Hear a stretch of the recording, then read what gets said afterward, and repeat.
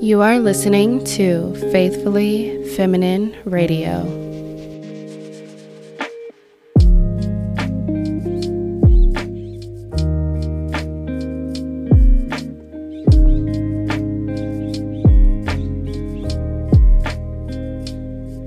Hey y'all, we're going to dive right into it today, and I'm opening up with a personal story. Now, this is flag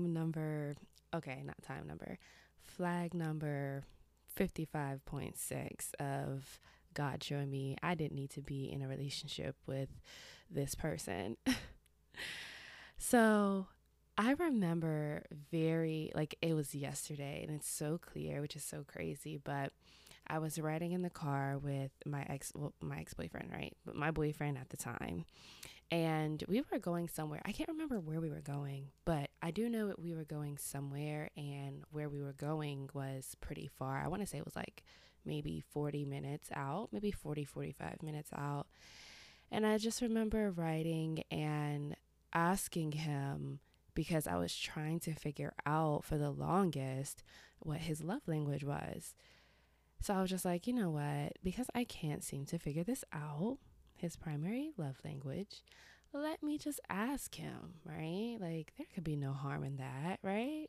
I mean, you and I would think, I'm pretty sure you and I would think the same thing. There's no harm in asking someone when you really want to get clarification on something, because that would be the adult thing to do. But I was most certainly wrong in this situation.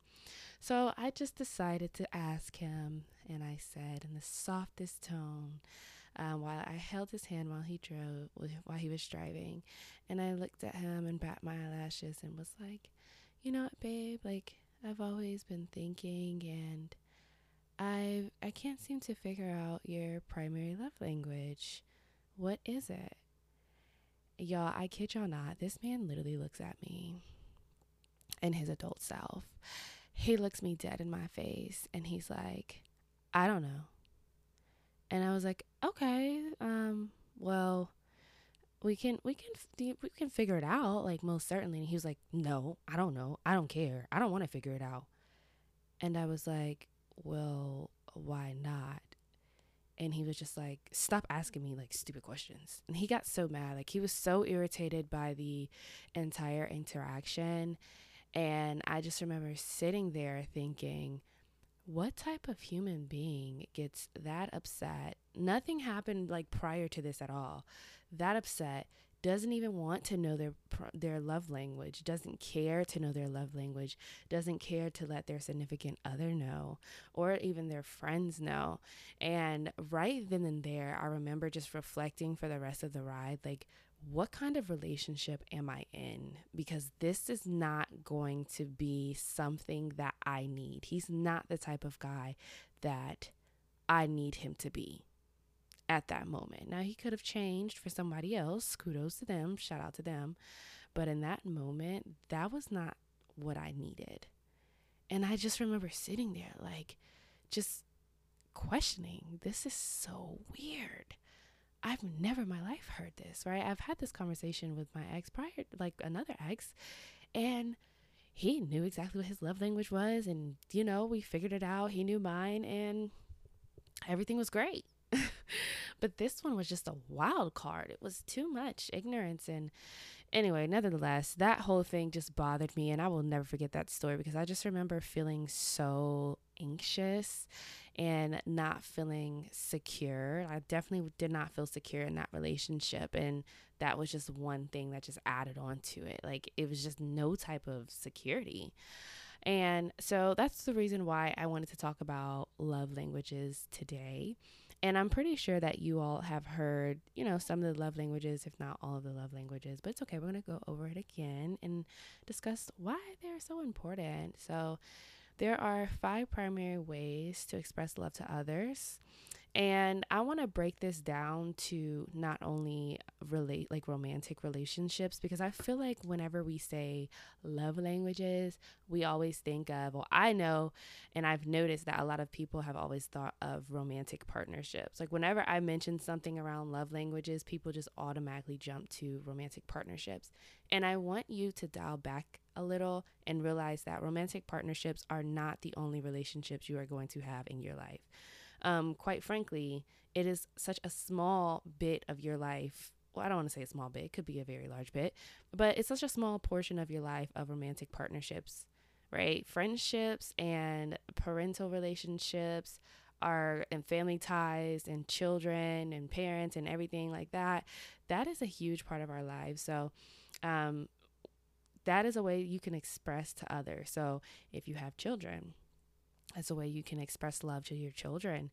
If your partner, like I said, a romantic relationship, your friends, yourself, and your family.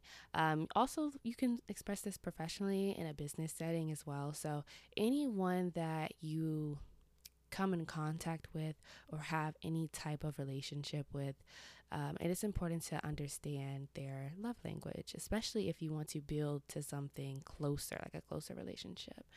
So, the five love languages are, now the first one is words of affirmation.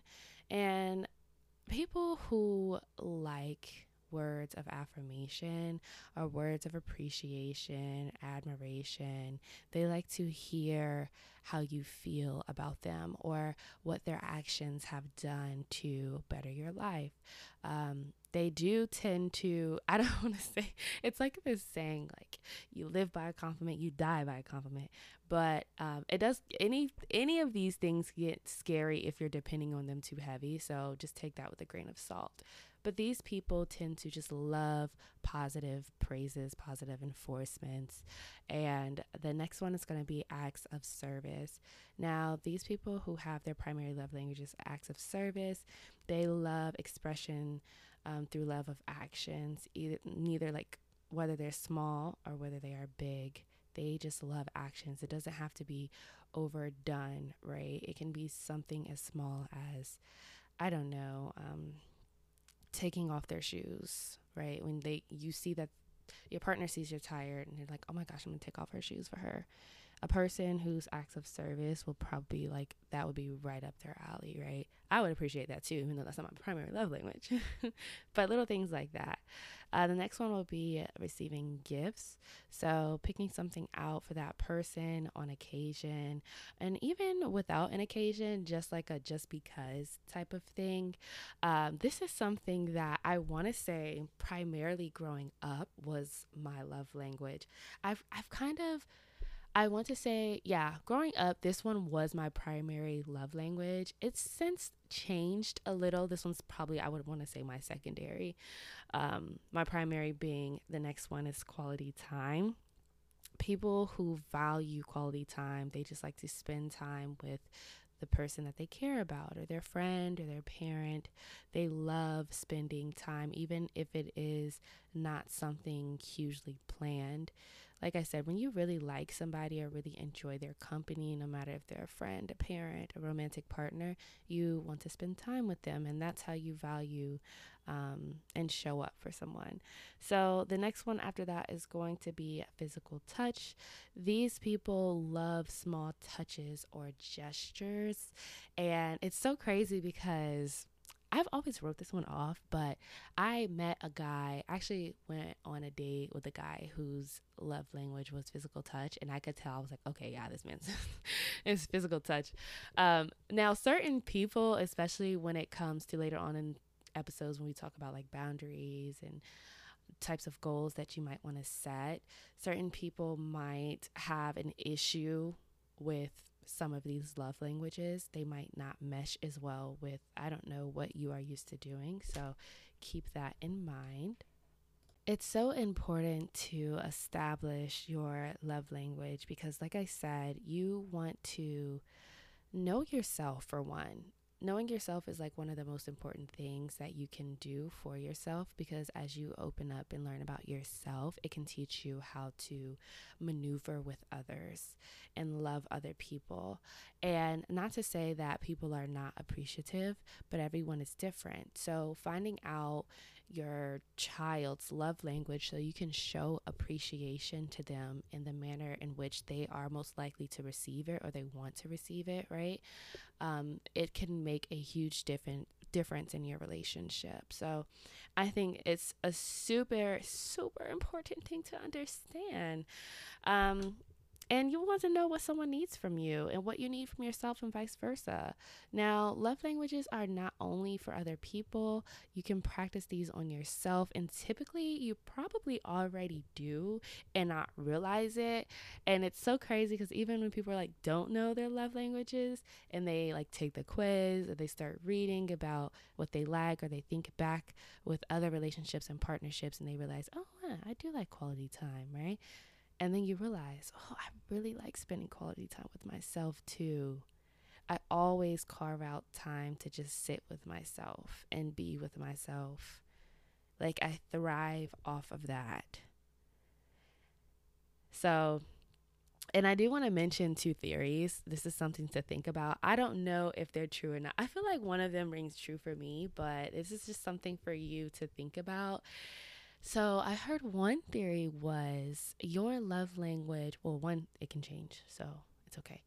Two, you can like have all of them or like all of them, but usually people have a primary one. And three, well, the theory is actually as a child, things that you missed out on or you wanted more from your parents, that typically is your primary love language.